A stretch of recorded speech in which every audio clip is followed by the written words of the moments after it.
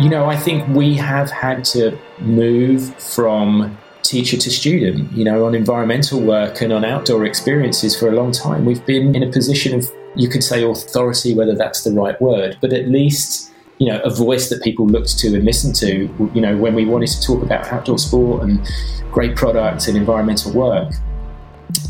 But with regards to climate justice and social justice and anti-racism, we have really had to step into the seat of the student, and that it's humbling, but it's what's needed.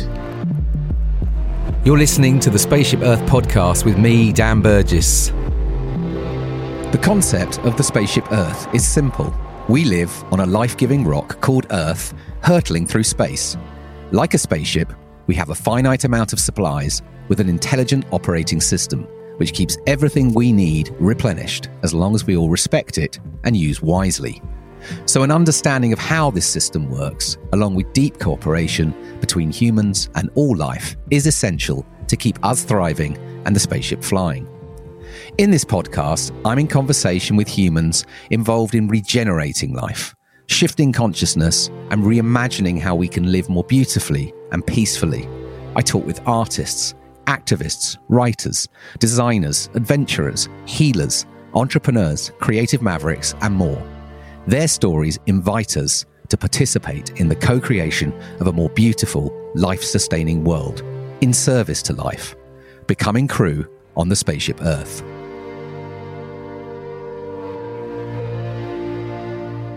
Hello, this is Dan. Welcome to the podcast. Thanks for tuning in. It means a lot to have you here. In this episode, I'm in conversation with Alex Weller, Marketing Director for Patagonia Europe.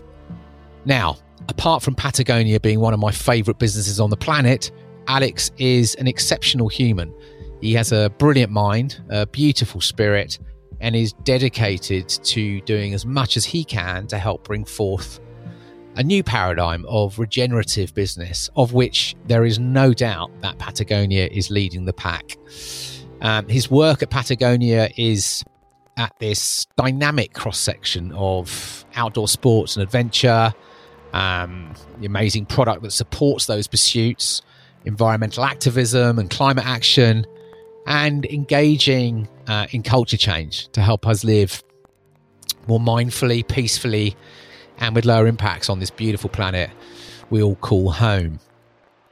Now, with a new mission statement that says we are in business to save our home planet, this was a wide-ranging conversation which explores Alex's journey to Patagonia, how Patagonia approaches the multiple issues we are facing as a species, its ways of working, how it supports environmental activism and projects on the ground.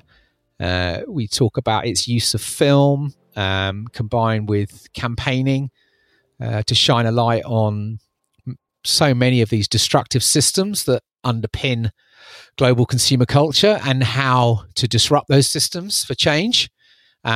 We explore our consumption addiction, what post-consumption and new forms of circular design might look like.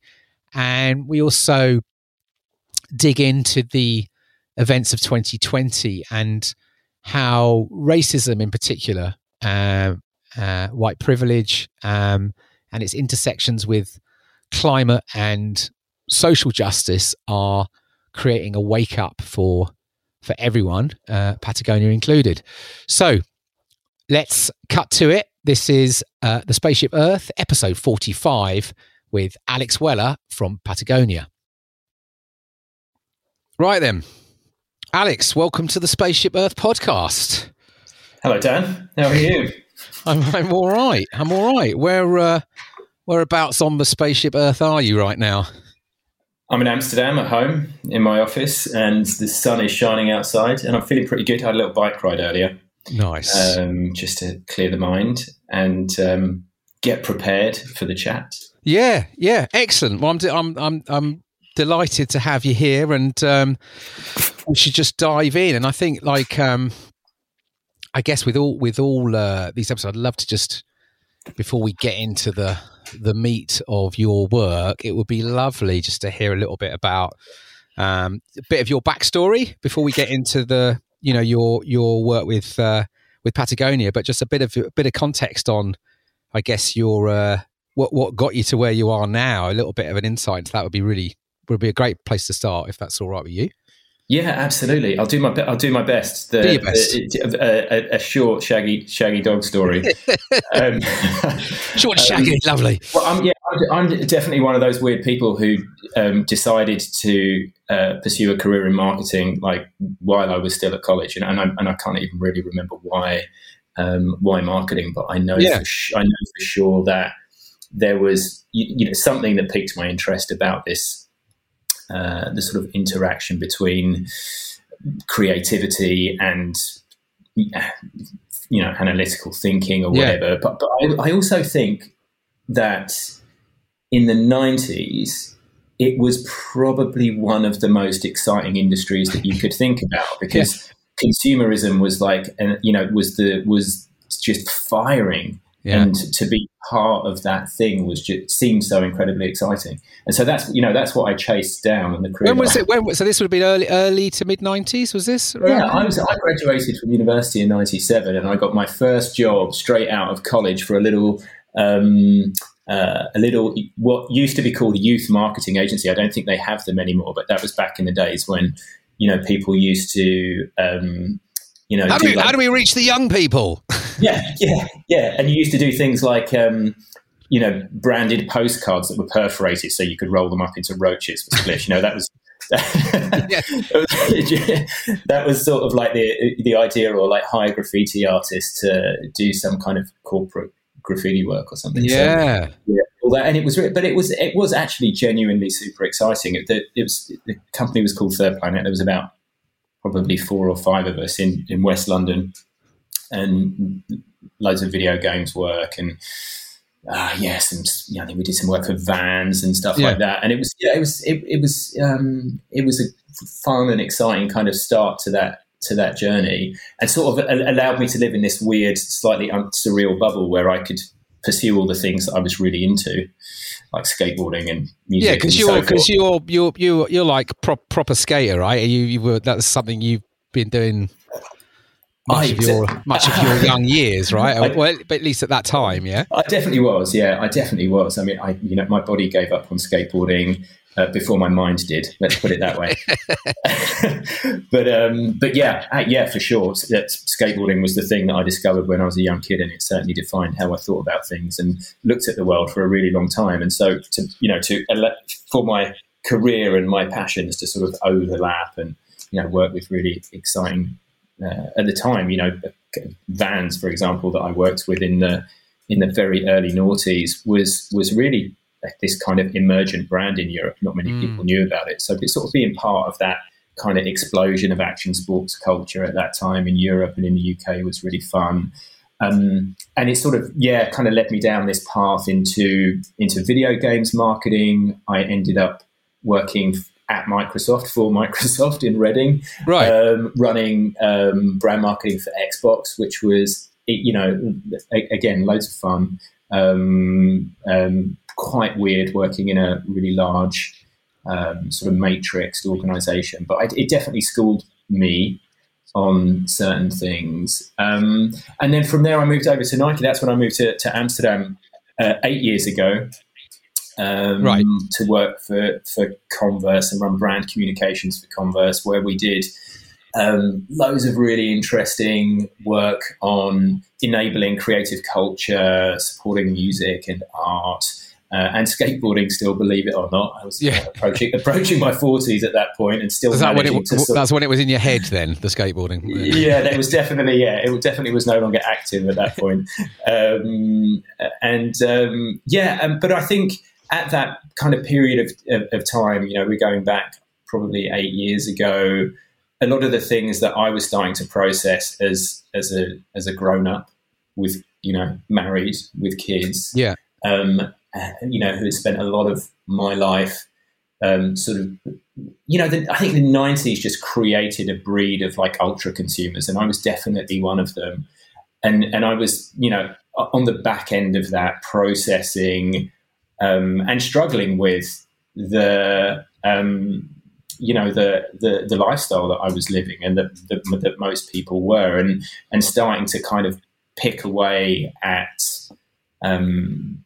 my sort of environmental understanding and sort of scratch below the surface and try and work things out.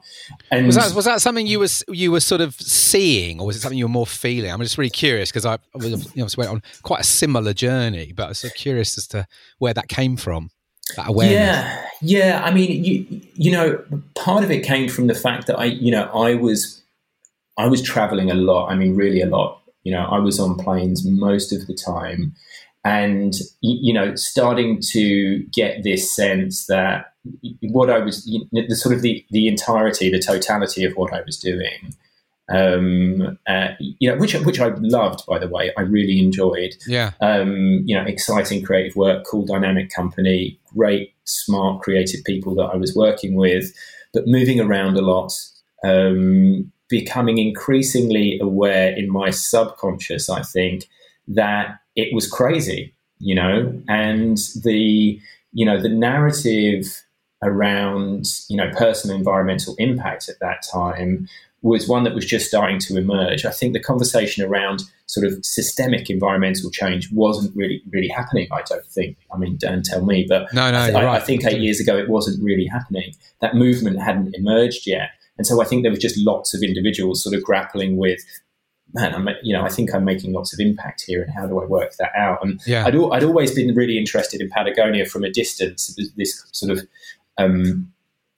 almost like sort of supernatural brand that was doing really, really radical things that I probably didn't fully understand, that also made wonderful, wonderful gear that I was already a fan of.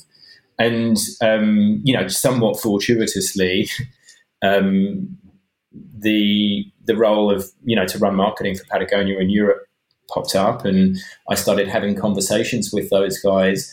And in having those conversations with Ryan, who was the GM at that time in Europe, and trying to, really understand like what is this company all about and why does it exist? And the reality that, presented itself to me was that this was a company that, yes, it made clothes, but it existed to do something much bigger than that.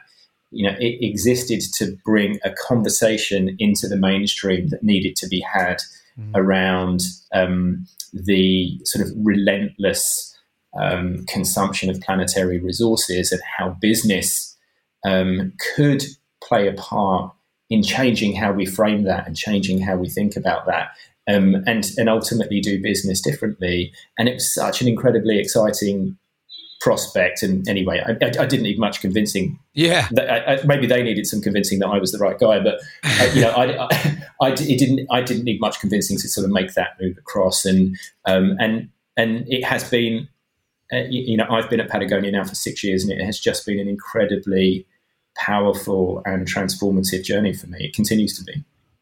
It's fascinating hearing you talk, because obviously I had a trajectory into the brand world, and from an agency perspective, and remember like when I first started exploring this kind of sustainability and brand tension and what the hell's that all about when I was working with Nokia back 10, 12 years ago. But even at that point, it was all, like you said, Patagonia was always there as this kind of light of possibility, and it was, I remember for years, would always probably be the only company that anyone would ever mention in decks and in pitches, and it was always this thing. In my head, it was so strange, isn't it? It was this that there was only this one brand really that seemed either able, capable, or whatever it was. Yeah, I think it was a corporate case study long before it was a big brand. Right. 10 years ago, you're talking about 10 years ago, this is a company that was probably generating about $300 million a year annual revenue, right? I mean, small in the sense of global business, but at the same time was being discussed, at a board level, in agency, conversations. It was this kind of corporate case study that was, that would get pulled up. So if you worked in marketing, you knew about Patagonia, you'd seen it in decks, you see it in presentations, as the conversation of, the intersection with brands and business and environmental solutions started to, come to light more. Yeah. But I think 10 years ago, as I said, 10 years ago, it's a relatively small company. And I think broadly speaking, citizens, people at large, hadn't really connected with that story yet. Yeah, it's very true. It's very true. I remember coming over to your Amsterdam HQ a couple of years ago, and walking into the reception, and there's this beautiful big statement on the wall: "We're in business to save our home planet," which is quite some mission. And I know obviously that was an evolving statement that had come out not so long ago. But can we just talk about that a little bit, just as where when that kind of landed into the business? It was sort of an evolution, but also because to some people that sounds, it's, in many ways it's sort of beautiful and bonkers and nuts, and you know what I mean, and inspiring, and all these things. Can you just tell us a bit about that, when it landed in, and how do you work with that as an organization? Yeah, there was a mission statement that was, I think, finally put into words back in the 90s, when the company was really trying to sort of consolidate its environmental purpose and its reason for being, and make it explicit. And I think until that point, it had been somewhat implicit. And the old mission statement was: build the best product, cause no unnecessary harm, and use business to inspire and implement solutions to the environmental crisis. As you can see, it's etched into my brain. And that was the mission statement that I inherited, that I started to work with 6 years ago when I started at Patagonia. And it was a really useful mission statement because you could break it up into these three parts. Build the best product. Yes, check, we're building great product. Cause no unnecessary harm. Are we doing everything that we can to mitigate the negative impact of our business on planet and people? Yes, we're doing the best that we can, and we're moving that forward at all times. And are we using this business as a platform to inspire others and, broadly speaking, move the conversation forward? Yes, check, right? And we could look at that every day and go, does this initiative check one or more of those boxes? Yes, it does. We're doing a great job. This is really good. And so it became this really comfortable sort of coat that we wore, and I think we're quite pleased with ourselves that we would live up to this mission statement every day. And then in December 2018, Yvon Chouinard, the founder of the company and owner, and still the owner, he's now in his 80s, so we've got an octogenarian boss, and he changed our mission statement overnight without any forewarning, and it was delivered to us without a rule book. And he said, here it is. We're in business to save our home planet. This is why we exist. Now you guys have to go and work out how we live up to that. And it was really fucking intimidating, because all of a sudden we've gone from this set of words that we were really good at using to this. It was like he threw a stone like all the way down the road. It was so far ahead of us, but that was its intent. It's quite clear now, looking back, that it was designed to be difficult, to be aspirational, and to challenge us all to be much more single-minded and to up our game and accelerate our focus on the most important stuff. And I will say to you that its effect was almost immediate in how it accelerated the boldness of our work, the focus of our work, and the intensity of the work that we do, certainly with regards to environmental action. Things like Patagonia Action Works, I don't think would have happened without the new mission statement. The president stole your land, I don't think would have happened without that mission statement. Gift of giving, youth climate strikes. I mean, the list goes on. There was a real turning of the dial on our work and on our boldness. It's so interesting. Do you think folks were actually sort of, unconsciously really ready for that then, almost, because it sounds like you say, it's almost permission to step up. I think so. There was definitely hesitancy at first. When people first saw those words, it was like, because I think we were used to a mission statement being a reflection of how we work rather than an aspiration. And I think that's the thing that people really, in the first instance, kind of struggled with. And you could definitely see other people, outside of the company sort of raising their eyebrows, like,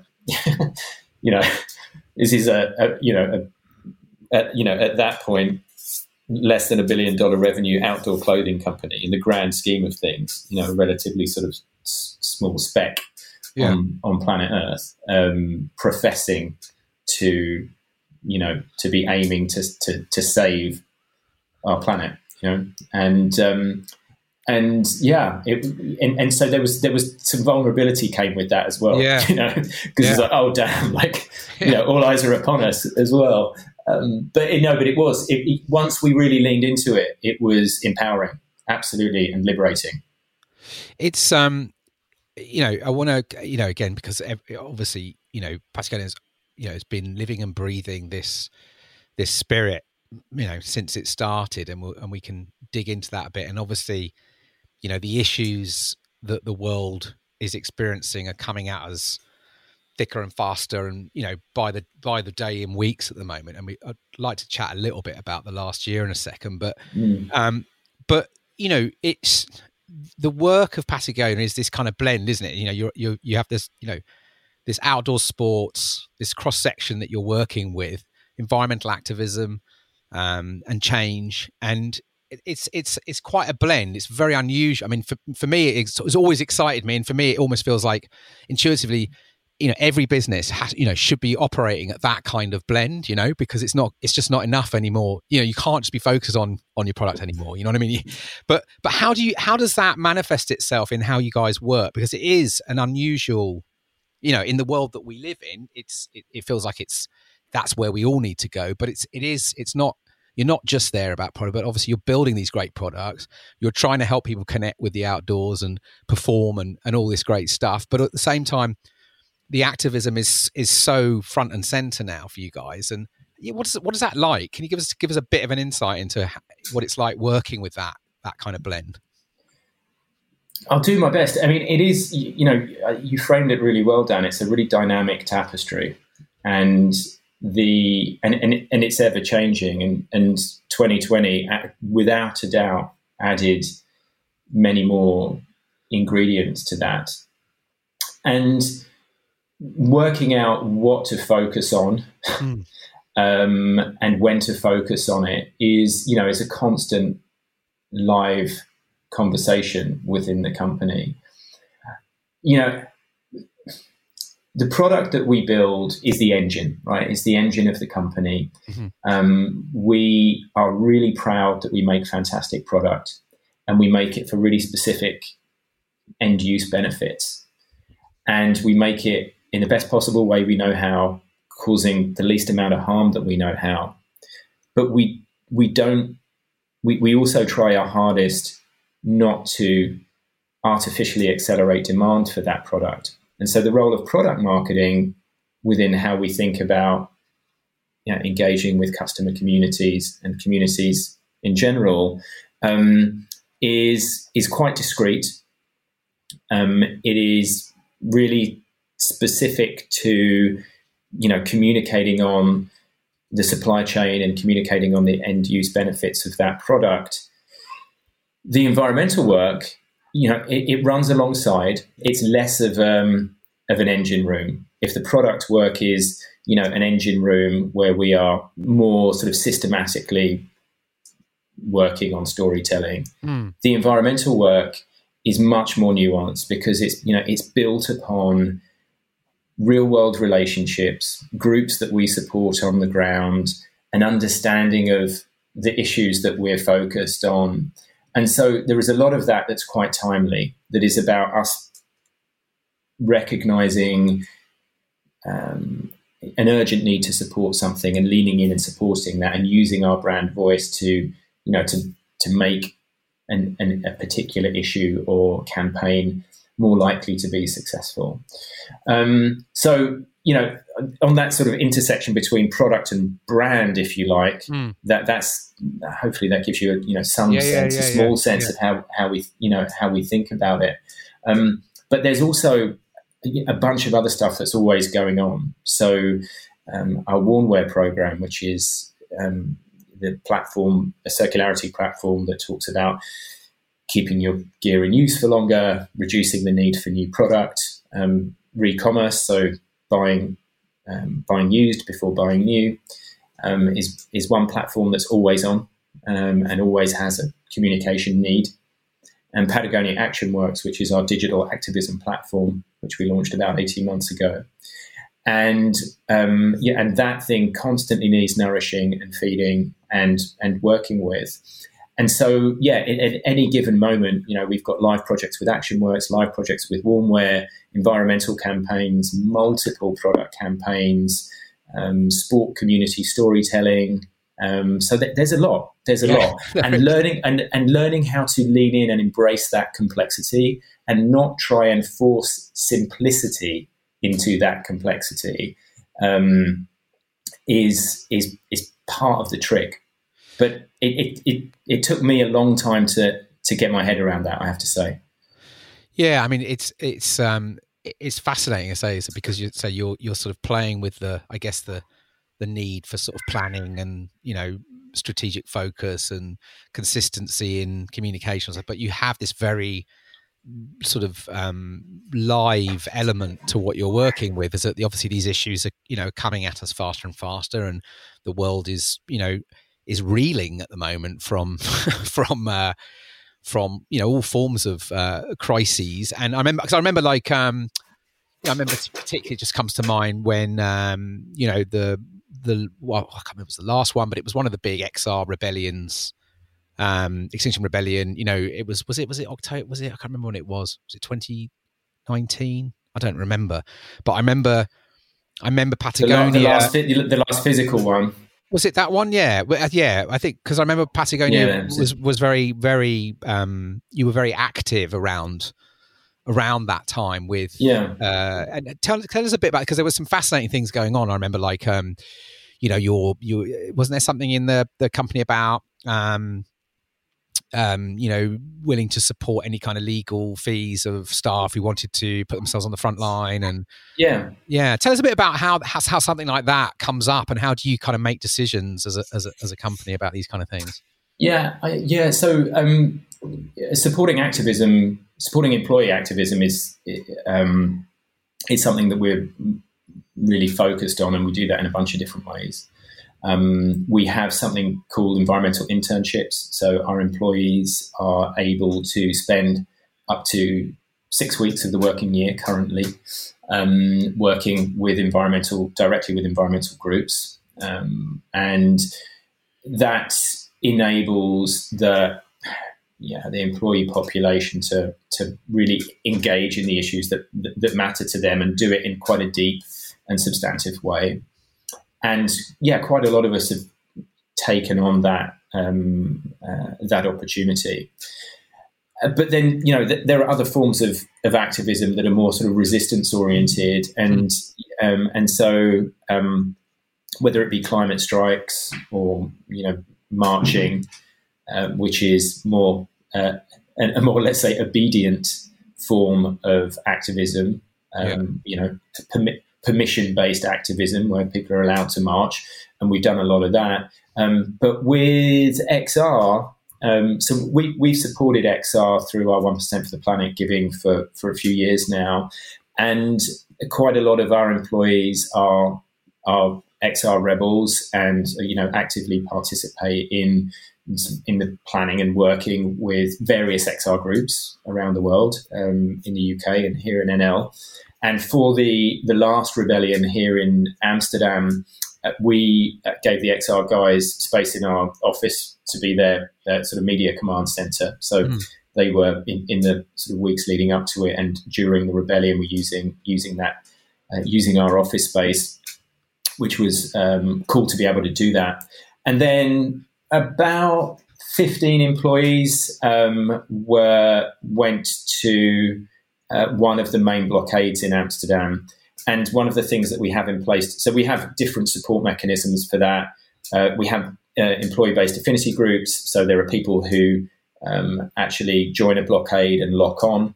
And there are others that will be nearby to support with food and water and whatever else. Yeah. And but we also have legal support, so bail fund, legal support for those who get arrested. So it enables people to do that, that important form of activism as well within the context of their work, which I don't know whether that's unique to Patagonia, but it's certainly something that we've enabled for a while. Yeah. No, it's. I mean, it's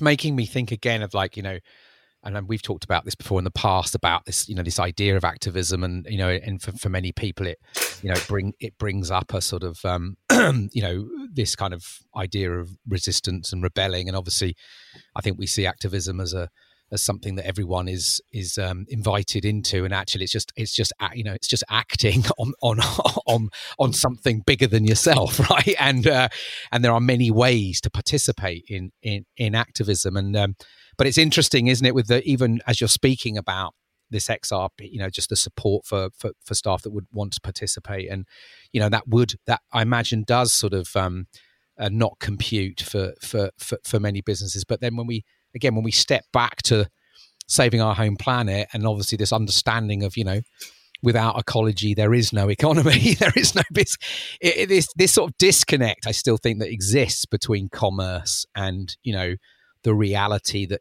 commerce cannot exist without a healthy planet, a stable climate, all of these things, which feel like obviously have always been at the heart of Patagonia's understanding, but it feels like we must be approaching a tipping point of comprehension of that. I really hope so.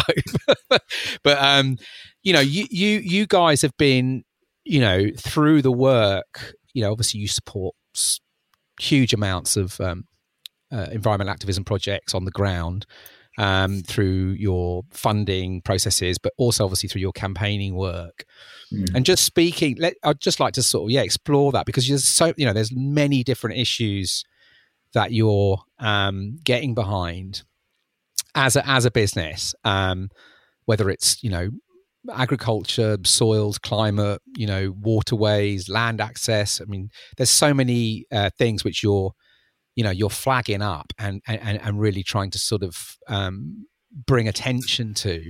How do you make those kind of calls at the moment about the things that you go after? And obviously, these are, you're really investing, like the film. I'd like to talk about obviously some of these campaigns and the film work that you guys are doing, because that's become a big part, right, of the work you're doing. But can you just give us a bit of insight into that? Yeah, I can, Dan. And there's something else that you touched on there that I'd love to chat about in a minute as well, if we get the time, which I think is about consumption in general, and the sort of the elephant in the room in business. And maybe we can get to that. Yeah, we will. Great. Let's start on the campaigns and we'll get into it. What are we buying anyway? Anyway. Yeah. So you're right. We do work on a lot of different topics. And part of the reason for that is that the foundation for our environmental work is our 1% for the Planet grant giving. So very quick 101 on that. We tax ourselves 1% of gross revenue every year, and that money goes into a fund, and that fund is distributed through a grant process, a grant application process. And it's designed to support small grassroots environmental groups, mainly small grassroots environmental groups globally. And we support over 1,000 groups globally. Here in Europe is around 160 groups that we support on a really broad range of issues. But all they can be big and small, right, as well, like real range of projects that you support. Yeah, absolutely. So we don't generically support groups. We support projects that groups are working on. So we don't just, for example, fund Friends of the Earth generically. Yeah. We will support them on a specific campaign or project if if their grant is successful. Likewise for Protect Our Winters, or Service Against Sewage. There's a bunch that we support, of course, and so that granting process is the foundation for the network, if you like, our environmental network, and it's our real contact into the important work. And we have employees in each country in Europe, and here at our headquarters in Amsterdam, whose sole work is to support those groups, to work with them, to build our network and to build alliances. And we do that in a range of ways. We do it physically, or we did, and we will again soon, with big meetups, which are called Tools for Grassroots Activist events. So we'll get 70 or 80 environmental groups together, and we'll share ideas and share best practice and learnings and educate each other, and hopefully move the conversation forward and make us all, hopefully better at what we do. Yeah. And we have Patagonia Action Works, which is a platform that all of those groups get access to. And that means that they can digitally scale their efforts. So we use that platform to reach our customer communities and connect them directly with the groups that we support, and they can do a bunch of different things. But the other thing that it does, Dan, is enable us to see at close range all of the things that those groups are working on. And in that understanding, we identify some of the most critical, urgent things that we think we can and should support. And that, broadly speaking, is the process through which we start to kind of filter in on campaigns. And so we will have, we'll have. So it's almost like a living kind of like pulse network for it to allow you to really understand what's going on and where the pressures really are right now. Absolutely. So I'll give you a really specific example. We made a film and built a campaign around that film a few years ago called Blue Heart. And that film was focused on an issue in the Balkan Peninsula of Europe, specifically Albania, Bosnia, Serbia, and which is an area of sort of unparalleled wilderness, pristine wilderness in Europe, in continental Europe, and specifically the fluvial systems, the rivers, and they have incredible networks of free-flowing rivers from source to sea. And in the rest of Europe, everything is dammed and obstructed and interfered with, and the ecosystems around them are therefore damaged. But we have these incredible intact river ecosystems. But we had been working for quite some time with a network of groups in that region who had been fighting to prevent the sort of tsunami of dam construction in that region. And the sort of nefarious business practices that were driving that dam construction boom. And there was a moment in time where we realised that this issue, this risk, was intensifying really dramatically and really quickly. And so we decided to lean into it, and that's how the decision was made, if you like, to focus on Blue Heart as a big global brand campaign. So make a feature-length film and do all of the things that you would do to drive large-scale customer awareness and lead people towards action. And the other thing is, that's really important there is that, the action-based outcome that we want to achieve is this, the stopping of dam construction. We want projects to be cancelled. We want, ideally, the systems that underpin them to be able to be enabled in the first place to be dismantled, right? And in order to do that, you have to kind of work your way back to through the roots of the decision making. And what we worked out in that process is that there are large funding mechanisms for the majority of these projects that sit with big international banks, like the European Bank for Reconstruction and Development. So we focused all of our energy and all of our campaigning energy on asking the EBRD to change its funding policy for hydropower projects in the Balkans. But that process, of course, takes a long time, and it takes a lot of very technical expertise. But fortunately, because we have those relationships with those groups and we've developed them for a long time, all of that expertise and knowledge is there. And so we're pulling that up and synthesizing it and turning it into powerful human storytelling that hopefully moves people to action.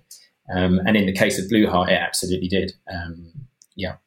And it's because I mean, the films are amazing on so many levels, but they are like investigative journalism as well, right? I mean, when you watch them, you know, you are uncovering, like, as you say, like you sometimes these, you know, we hear about these issues. You're obviously hearing them on the front lines from the sort of environmental activism perspective. But like you say, once you start following the traces and the pathways and opening doors, ultimately, you know, it you know, 90% of the time, you know, it leads to money, right, and power, and I mean, really all of it. And I think you know, the intersection between political and commercial interest and environmental destruction is ever present in all of these issues, whether it be dam construction in the Balkan Peninsula of Europe or open net fish farming in the fjords of Norway and Sweden.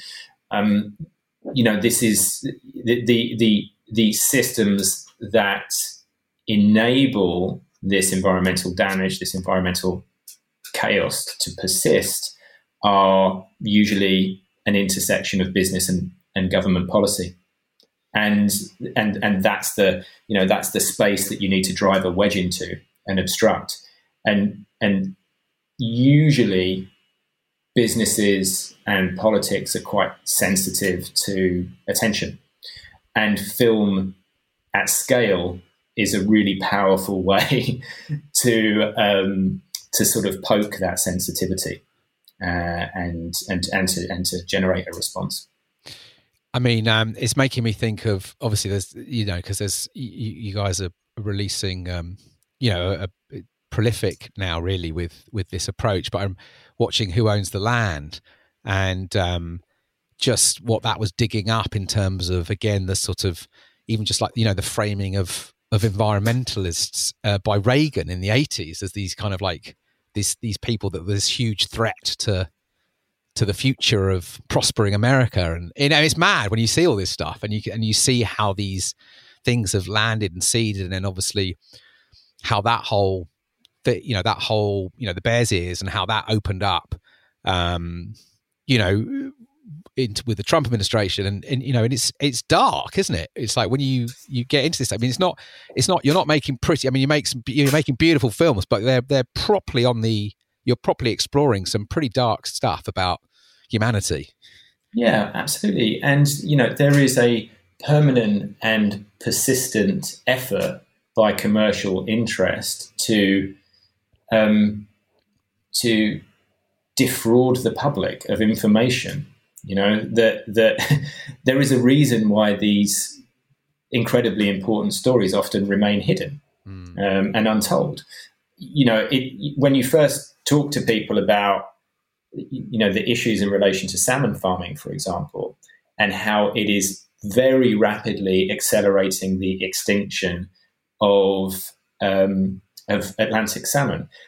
On the surface of it, that seems like a very specific, quite niche, esoteric topic, you know, and why does that matter enough to make a film about it? But of course, as a metaphor, it's incredibly powerful, because the only thing that is driving the extinction of one of the most incredible keystone species on the planet is the desire to deliver shareholder value back to, back to the board, back to the shareholders of those publicly owned companies that farm salmon, right? And that's a system. That's an economic system that has the financial interest of a relatively small group of individuals at its heart. But the outcome of that system is the destruction of a keystone species. And that's an incredibly powerful metaphor.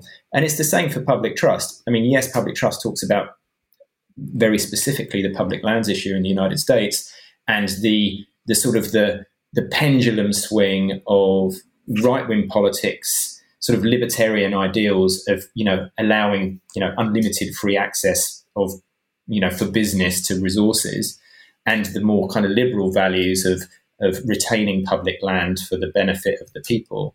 But really what is at the heart of all of that is this sort of nefarious connection between politics and business. And you see that play out everywhere, across the UK, across Europe, whether it's the destruction of the Bielowice forest in Poland currently, or the Hambach forest in Germany, which is, in the process of being ripped out to, expand the Garzweiler to lignite mine, open-faced lignite mine.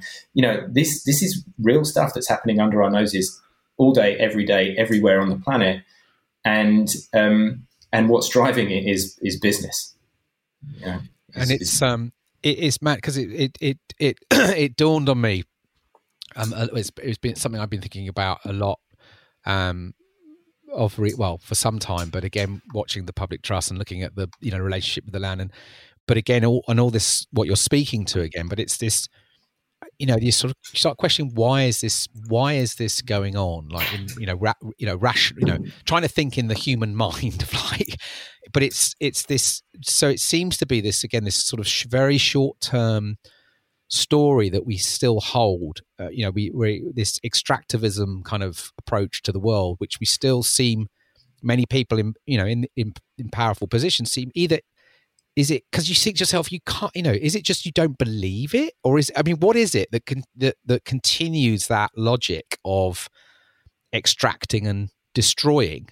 Because for a short-term gain, because you start to think that story is coming apart. This sense of short-term growth and perpetual growth, and how might we shift to this longer-term view of our place? You watch that film and you look at I can't remember, is it the Quitch, the indigenous people in Alaska, but that feature. But there's something, again, you look at the lands around like the Bears Ears, and these, when you hear them talk about their ancestors and this sense of thousands of years of connection, and then you sort of switch to the sort of the senators trying to do the deals with all the different kind of oil and gas companies. And again, it's just this. It's such a shift in how we see the world, from this time perspective. And it makes me wonder again how we might, can we see a future where we're not having to make films about like the perils of extractive culture, right? Because we've actually shifted our consciousness. And so I don't know where I'm going with that. It's just making me think. But Dan, I know how much you care about the power of story and the need to invent and inspire, societal level changes through storytelling, and not just sort of marketing storytelling, but creating new narratives that are more compelling than the incumbent narrative. And you and I both know that there are people who are not just telling those stories, but living those stories. And you look at Rob Hopkins, for example, and the idea that you can create self-sufficient, regenerative communities that can have, a really wonderful quality of life, but are engaging in consumption in a much more mindful way. The idea that you can engage with and participate in food and energy and service, skills and expertise at a community level. There's some really, really powerful ideas out there that are already working. I think the really difficult thing is to scale those things and to make them believable for really large numbers of people. And because it's not going to be until ideas like that start to mainstream. Ideas like renewable energy communities. The infrastructure is there, the technology is there to mainstream some of these brilliant ideas.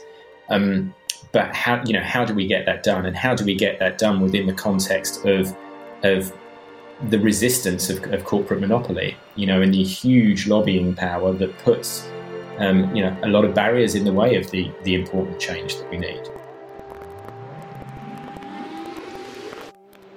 We live on a life-giving rock called Earth, hurtling through space.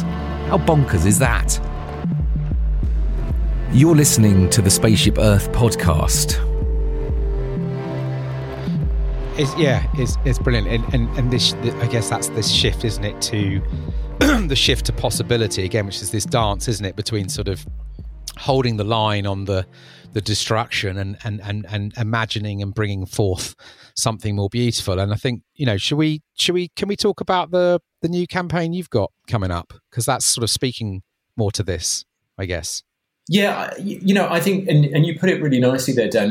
And in this shift from, lifting up the rug and showing people what's underneath it, and that's a really important part of the work. Of identifying what's broken and why it's broken, and not just like that's a beautiful landscape, we need to save it. But there are systems in place that are actively trying to extract that and take it away, right? And that story needs to be told. And I think for us, for a long time, and I think it will still continue to be part of what we do, storytelling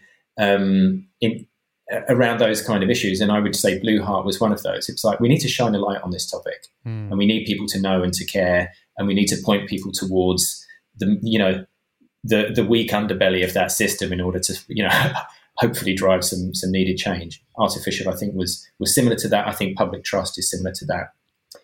The campaign that we're working on at the moment, which is designed to draw attention to and hopefully drive participation in renewable energy communities. And renewable energy communities, in really simple terms, is the idea that people can get together, build energy infrastructure, own that energy infrastructure, invest in it, consume the electricity that they produce, sell the surplus electricity back to others, and use that profit to regenerate their community in any way that they see fit. And it's a really, really powerful movement that benefits, communities. It benefits the planet because we're talking about reducing carbon impact. But I think the most exciting thing that it does, or one of the exciting things that it does, is decouple communities from this sort of blind participation in the consumption of something, right? And in this case, electricity. The idea that I don't really have to think about it; it just comes to me, and I spend money, and I don't know where that money goes. Most of it goes to a huge energy conglomerate. A lot of the times, that money goes offshore. A lot of the money that you pay for electricity in the UK will go to EDF, and that goes off, to benefit shareholders of EDF somewhere else in the world. And so, this idea that you keep all of those resources, monetary, financial, human power, into one place. It's a really, really powerful and exciting movement. And for us, the opportunity to start storytelling about future solutions, things that people can participate in that are going to make a real difference if they can scale. And scaling RECs, scaling renewable energy communities, is something that we're really deeply committed to. And yeah, we've made a film, True to Form, which will launch in April, and April the 15th, in fact. And we've got a big campaign supporting that. So we're super excited to get that one out. I mean, I think the community. I've done a little bit of a bit of exploration with community energy over the years, and this everything you've spoken to absolutely holds true. And for me, there's something though, which maybe is also tapped into this consumerist question as well. But there is something about when you become, and maybe it's consciousness, but when you become aware of the energy that you are creating, that you're generating, be it through solar on your roof, or ownership in a wind turbine, or whatever it might look like. But there's something about that awareness that shifts, that I see, the community energy groups that I've done some work with, or even just as someone who's got some solar on his roof here at home, it's like something shifts because you have that awareness. You see it, you see the meter humming when the sun's out, you kind of start to shift your own sort of behavior in terms of like when you use power, like even with the storage battery thing, obviously that's coming now, but it wasn't for a while. But you'd kind of like try and use your power in the day, and then at night just kind of like you're quite happy to sort of turn everything off, and you're more comfortable with darkness. And I don't know, there's a shift, there's a consciousness shift, I think. And I think because in this kind of modernization, this rapid kind of acceleration of consumerism and slickness and, always on everything that we've all experienced, which probably started from the 90s where we started this conversation. But we've become so used to just, pressing buttons, and everything we need is there. But in many ways, it's, that's what's almost become a kind of gluttonous, isn't it? This kind of like, we sort of like, we're consuming even like energy in this kind of way where it's kind of, it was very wasteful with it. We have no real consciousness, like you say, where it comes from, where does the money go that I'm paying? And there's something I think about that community energy, which is so exciting, which is this, real connection with energy, like what it is, and it's everything, right? Because we can't really do much without it. It's really, it's really fascinating, working through this project to be reminded that the human experience has through history been completely intertwined with the need for energy, whether, from, and all of that energy ultimately comes from the sun, but whether it's from, farming food to, setting fires, to the first windmills that were generating power to grind grain. And it wasn't until relatively recently that this sort of agency over energy was handed over to essentially to corporations, right? Mm-hmm. And the relationship with it, much like the relationship with food, just gets completely broken. And the information that you need to understand that thing that you're engaging with and using, consuming, sort of lives somewhere else. And so to your point, Dan, to be an active participant in that, I think reframes that relationship again in a really positive way. And I think you can see it happening. And I think the idea is certainly becoming more popular that, understanding about your food and its provenance and how it's made and where it comes from, and understanding about your clothes and, where they're made and who's been involved in making them and, how it got to me and what it was wrapped in when it arrived. But energy is one of those topics where I think a lot of those same people who are deeply invested in other things that they know have an impact are still like okay with the idea of switching to a green energy tariff, which by the way is a good thing to do. But that is, that green energy tariff is still wrapped up in a system that prioritizes the benefit of large corporate stakeholders and extracts the financial resources from communities and uses it for profit. Whereas that, the idea that those financial resources can come back into the community and benefit that community is the most powerful idea about renewable energy communities.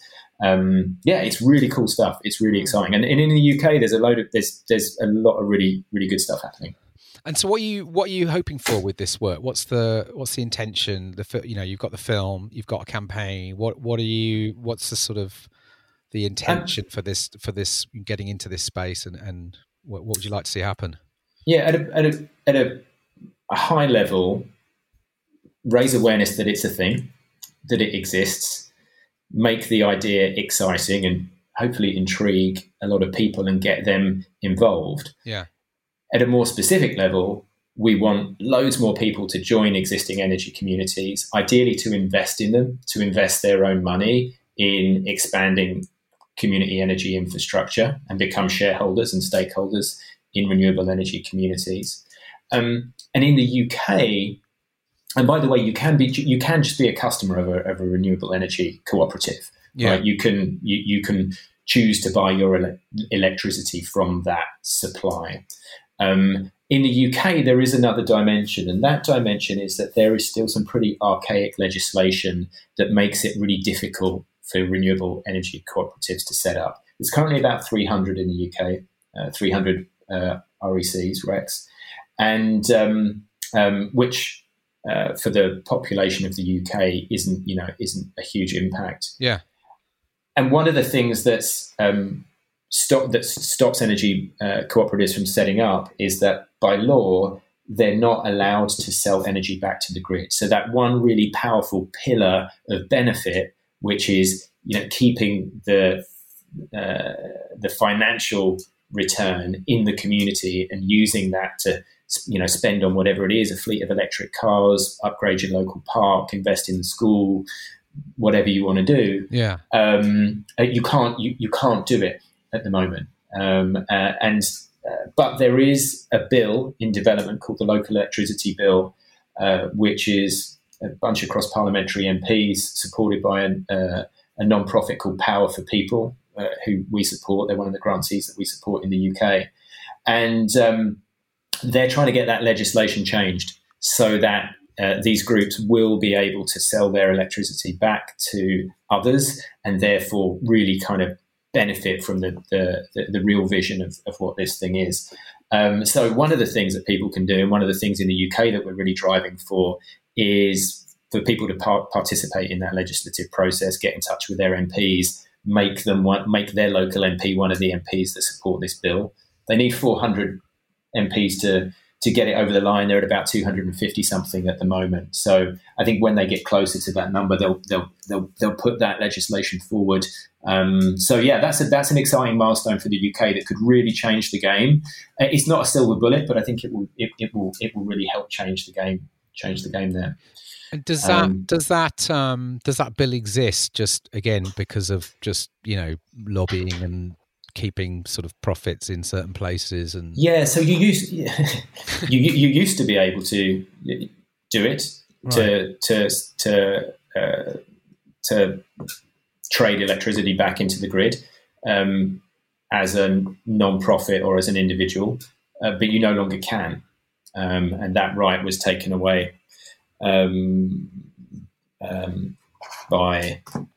I'm not sure which Conservative government, but it was one of the recent Conservative governments. Oh, was that because I work with a green energy supplier and I have solar, and I think I've had it for quite a few years, and so I still think I get some kickback still. But that's changed. This is what you're talking about. That provision has been changed so that it's no longer possible. Is that right? For a renewable energy community. Okay, so it's a community-led company. Yeah, got it. Yeah, so if you need to go to Power for People to their website, because these guys are the ones that are really at the front line, and I'm sure you've got show notes, Dan, so I'll send you all the links. And people can check out what they need to do. There's a really great guy called Steve Shaw who runs Power for People, and he's doing a brilliant job of getting this much needed policy over the line, which, like I say, will be part of changing things in the UK. It's not the silver bullet, but it's gonna make a difference. It's fascinating. This it's just making, as I'm listening to you, this whole idea of this disconnect through consumerism, like this, you talking about, the disconnect with our food systems, the disconnect with our energy, and when we put our, when we transact everything to somebody else, there's this sort of illusion of benefit, but actually, it's interesting if you think about it, not only are we sort of losing track with, what's the side effect of all these things that we contract out or we sign off to someone else, the food we're going to eat, the power we're going to have in our homes. But there's something interesting, I think, as well about, which sort of goes counter to the idea of convenience, which is actually we become, in many ways, I think, more dependent on these systems, because, things like, I wonder, if we can create, distributed, decentralized energy systems through community energy, if we can bring kind of local food sovereignty back and get mass local food systems running again, no one will have to work as much. It's like, or go to the supermarket, right? Do you know what I mean? You create more freedom. I mean, it's sort of countercultural in some ways, isn't it? Because you kind of think, convenience culture is not only is it sort of destroying everything, it's kind of like, in many ways, it's sort of it's tying our hands even more, really, to and I know that's hard, you know, and it's easier to grasp maybe if you've got a bit more, you know, privilege or independence, you know, because of your life journey or whatever. But ultimately, even speaking to that, I think, you know, for coming out of COVID and all these kind of things, it just feels like this kind of stuff is going to be so key to try and help people create, you know, a more meaningful existence, as well as you know, stopping the destruction. On a societal level, 100%. And I think that's where, you know, I think part of the challenge, and, you know, decoupling some of these ideas from the politics, you know, because a lot of the time, some of these ideas, which are really exciting and meaningful to, you know, potentially meaningful to a really broad cross section of society, you know, just get lumped into polarized politics. You know, this is just a wacky liberal idea. But you know, think of, you know, a village, you know, any village in the UK that you know, that values its social fabric, you know, that values its pub and its post office. These ideas of you know, shared resources and community sharing things and working together, you know, are really powerful and relevant. And I think relevant to not just, you know, liberal, you know, politically speaking, liberally minded people, but to everybody. And I think somehow we need to sort of frame these stories in a way that's not just sort of lumped into, you know, sort of radical liberal thinking. And I do think sometimes we can fall foul of that, to be honest with you. I'm not saying, I don't think we Patagonia have that cracked, to be honest with you. Sure. But yeah, you know, you're absolutely right, Dan.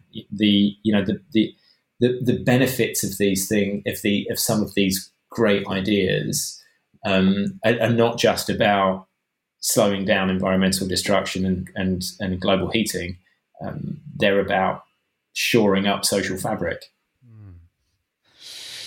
I want to just something on, I guess, the last year, and, you know, 2020, which was, you know, crazy on so many levels. But I'm just curious about, and obviously, you know, I've witnessed Patagonia's responses as well to a lot of this, well, at least just as an outsider looking in. But, you know, and I think touching a little bit on the intersectional crises that we're obviously becoming more aware of now as a species. But when we talk about, you know, these really, really clear links between environmental destruction, you know, climate breakdown, racial injustice, social injustice, and these kind of intersectional crises, which we've often maybe viewed as being quite separate from each other, but we're as sort of culturally starting to, you know, many have understood this, you know, for a long, long time, but as a cultures, I think we're starting to understand now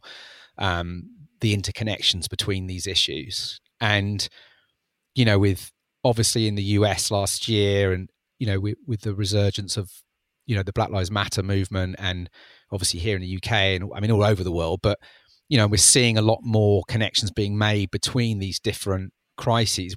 How does Patagonia respond to that now, and thinking, I guess, about, you know, often, you know, climate has been over here and environment here, and, you know, racism over there. How's that been showing up for Patagonia, and can you share anything on that?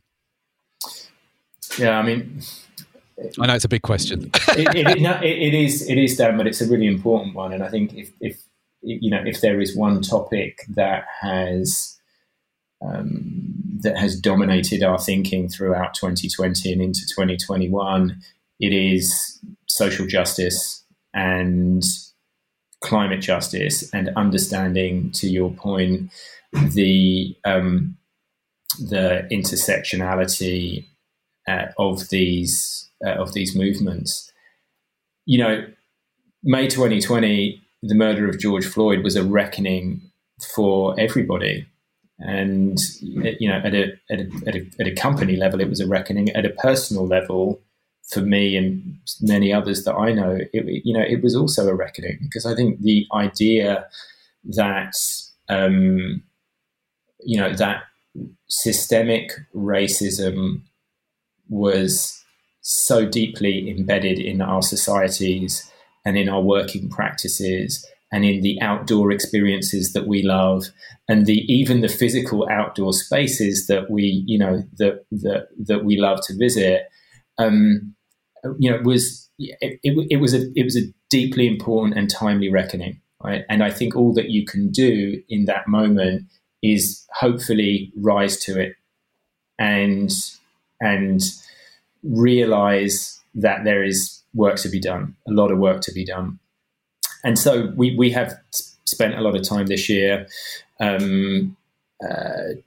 really trying to understand what is at stake with the outdoors, with the an environment that is not necessarily a safe place for marginalized communities, and how can we be part of hopefully addressing that, right? But also within the environmental movement, understanding, of course, that climate justice, which is something that we a topic that we've been aware of and participating in for a long time, the focus on that has really incredibly increased. And of course, when you understand and realize that the negative environmental impacts are felt the hardest by by marginalized communities around the world. Yeah. And and of course around the world means everywhere. It means in the UK. It means everywhere. Then you have to understand what's at play, and you have to find your place within that work. And that's really really a lot of what we've been doing. But it's I think we have had to move from teacher to student, on environmental work and on outdoor experiences for a long time. We've been in a position of you could say authority, whether that's the right word, but at least a voice that people looked to and listened to. Yeah. When we wanted to talk about outdoor sport and great products and environmental work. But with regards to climate justice and social justice and anti-racism, we have really had to step into the seat of the student. Yeah. And that, it's humbling, but it's what's needed, Yeah. And I think that's the thing, isn't it?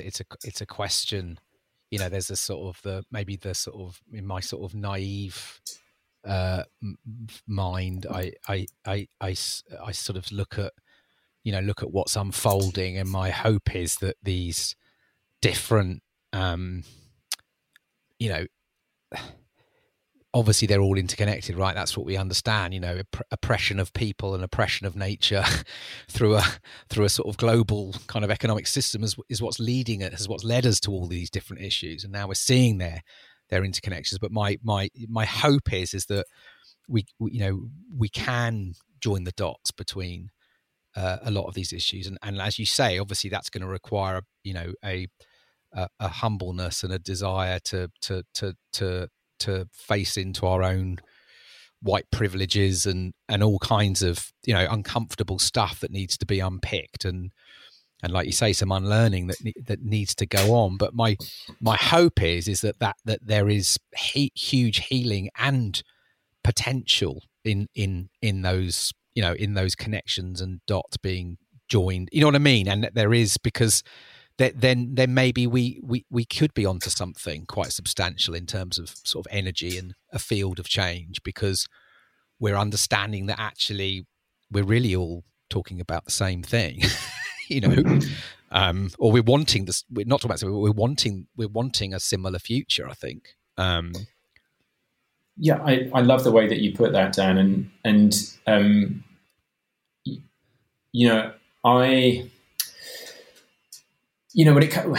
when it comes to the topic of anti-racism, for example, I think a lot of us, and I don't want to talk for others, but I will talk for myself. Yeah.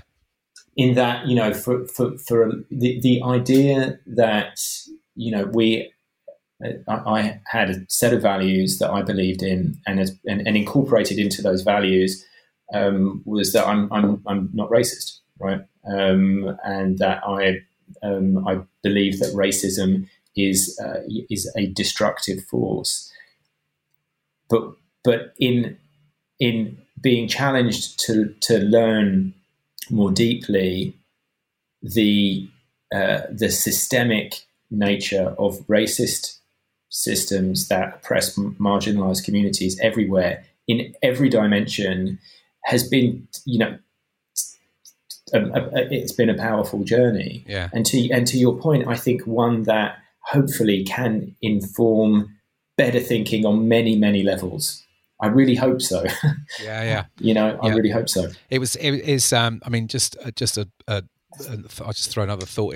It's a reflection that I've had exactly on my own exploration of this over the last few months. But I've been at a project here in Bath where I live called Dream Space, where we've been gathering people to share stories of their sort of very localized felt experiences of some of these big issues. We explored the kind of what it's like to be living in a climate and ecological emergency. What does that feel like as a person in this city?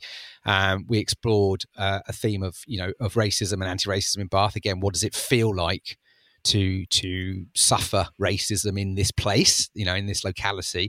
And then we looked at also the sort of inequalities that have been greatly exposed through the pandemic, and been working with this amazing girl here in Bath, Rukia Osman, who's been very sort of a key kind of organizer of BLM in Bath and at the universities, and we convened this amazing group,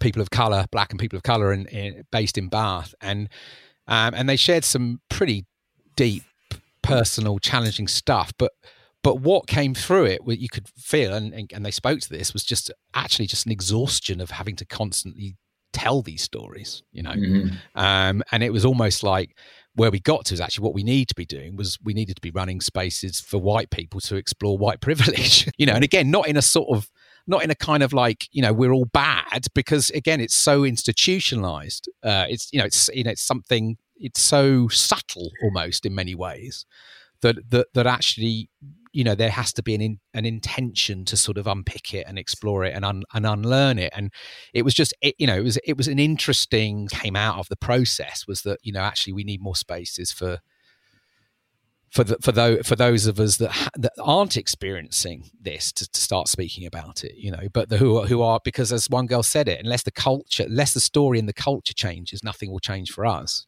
so how to keep these things alive, I think, is going to be the, and front of mind. I think it is, Dan, but I think, using the outdoor industry as an example here, once you recognize and acknowledge that the outdoors itself is a systemically racist environment in which marginalized communities on the whole do not feel welcome and feel unsafe, there is an absolute obligation to do something about that. And when you've asked the questions and listened to the answers and you hear it time and time again, you of course have to do something about that. And so I to your point, it won't, I don't think it will go away. I mean, the door is open. Yes, it is incumbent upon all of us to keep our feet jammed in the door and keep that conversation open and create the necessary change that is required so that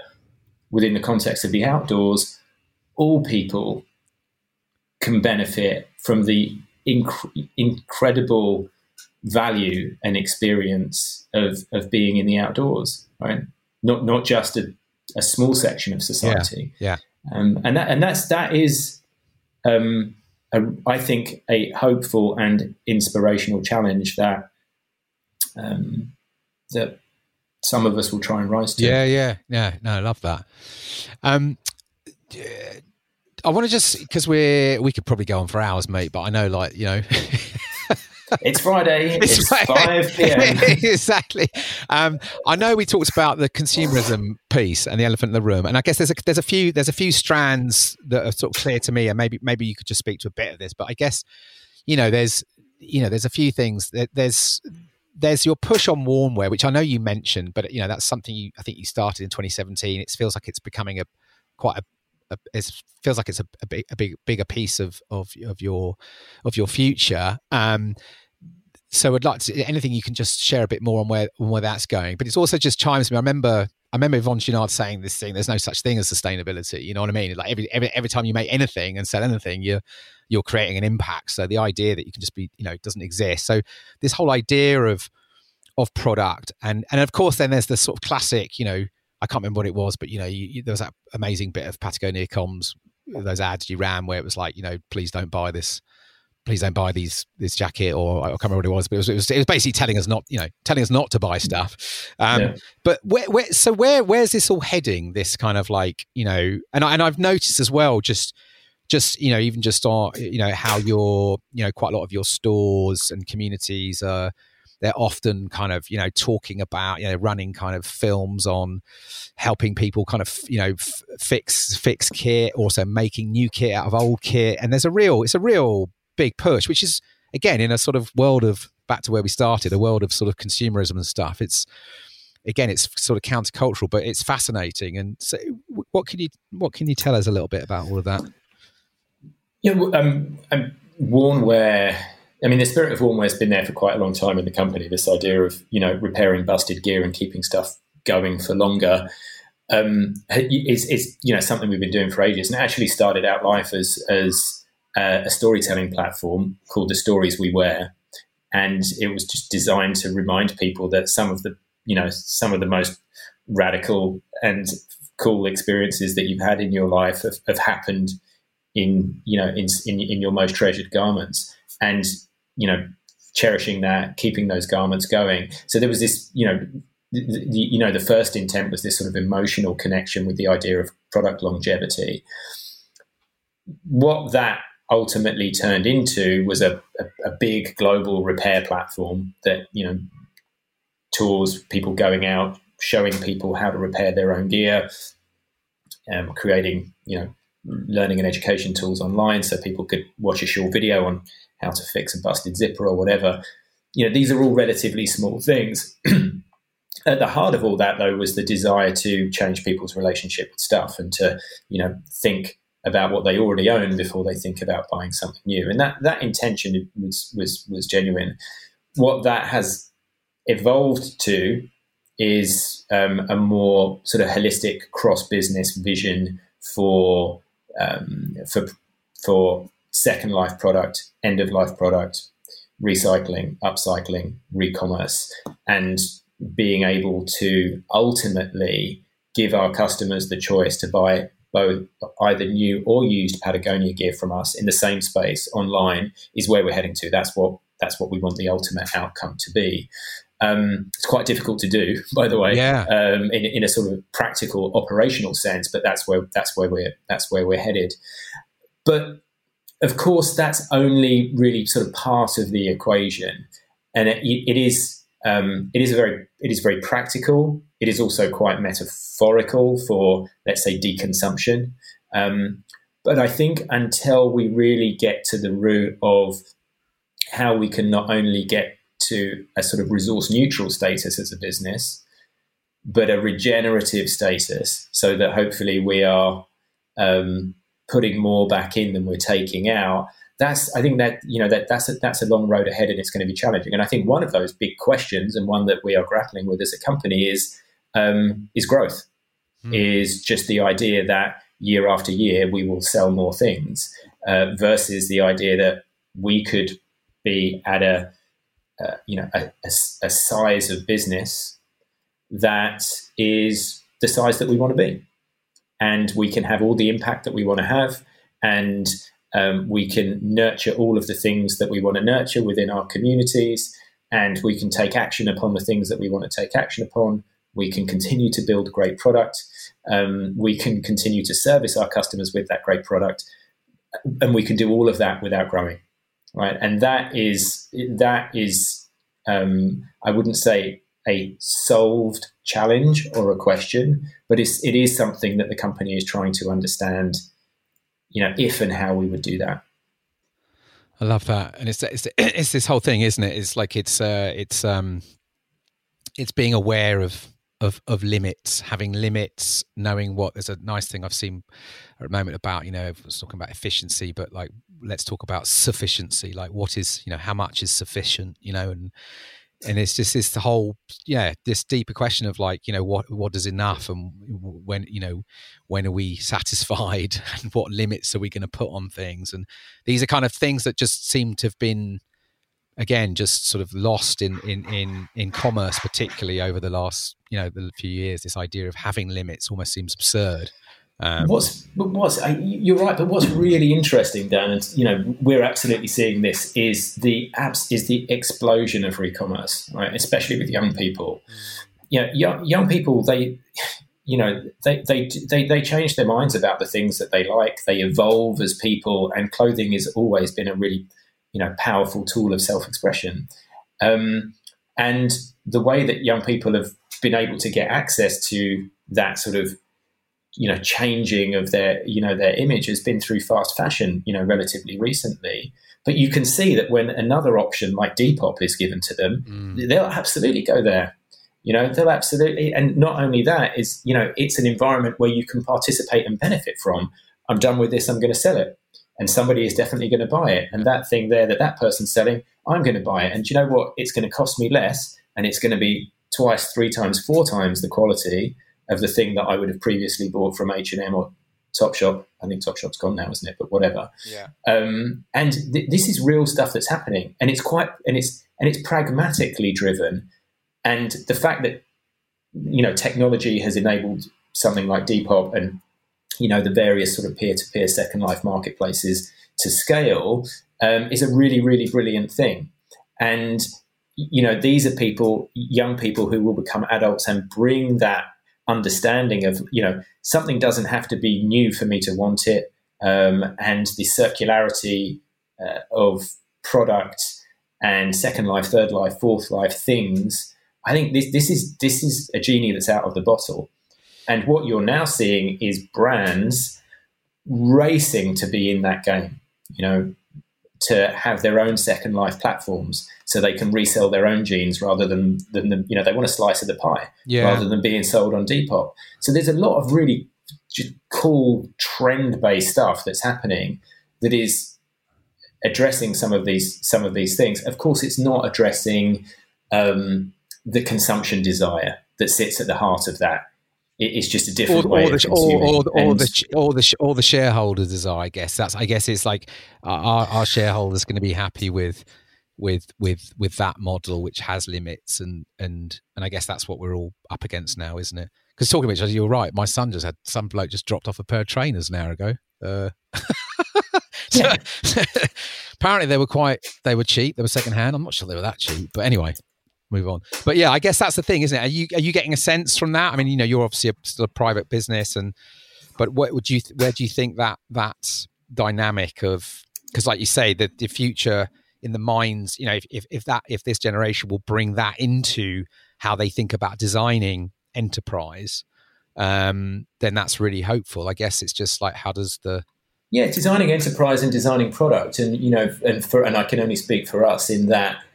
One of the things that Warmwear enabled, so in order to do Warmwear effectively, you need a lot of people to be able to repair gear and make it ready for reselling, or to repair it and give it back to those customers if it's a repair job, and the process of that gives you a deeper understanding of how to design product so that it doesn't fail in the same way that when you redesign it, or that you're designing for repairability. And design for repairability, I think, is a big change that is needed, right? Not designing for obsolescence, but designing for circularity and repairability. So, I think that's a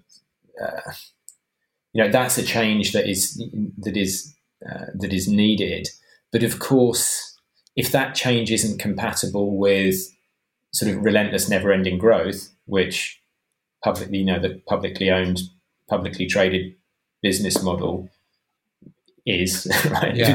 If it's not compatible with that, then it will be challenging for sure. I mean, we have the benefit of being privately owned, so there aren't those same pressures, and maybe that is at least in part, why we're able to do some of the things that we're able to do. Yeah, it's amazing. It's so interesting. It's reminding me of because again, I guess that's what you're saying, like designing for repairability, and then obviously creating a system where you're able to create new things out of old products. Like you say, it's messy.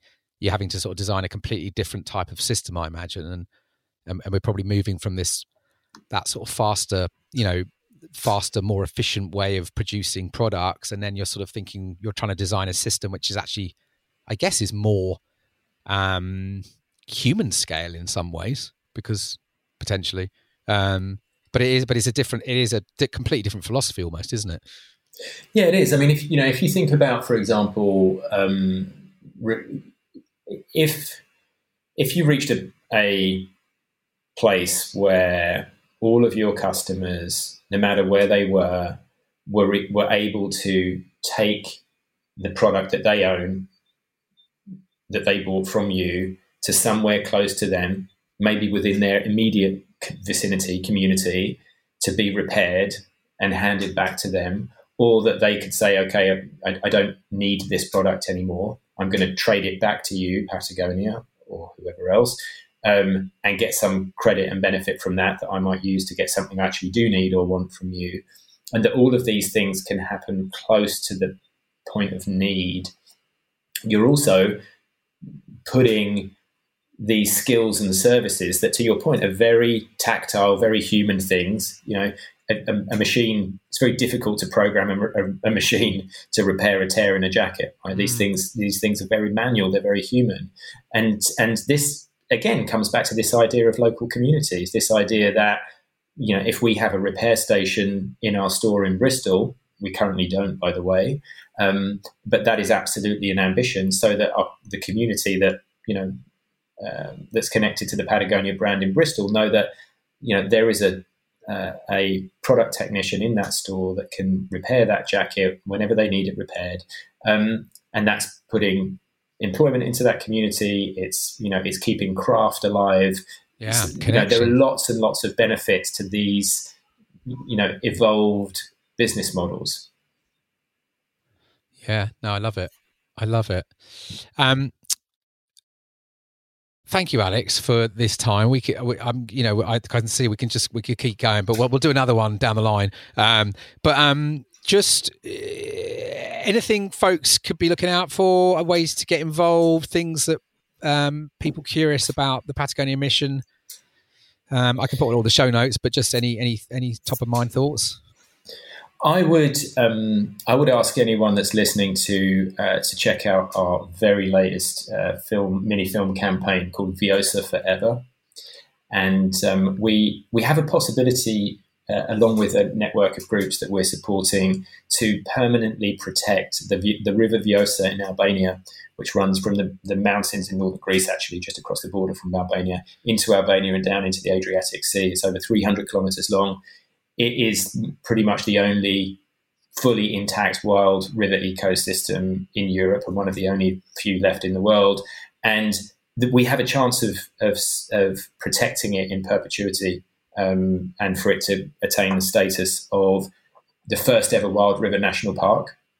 And so we are really pushing on a campaign at the moment that is doing a couple of things.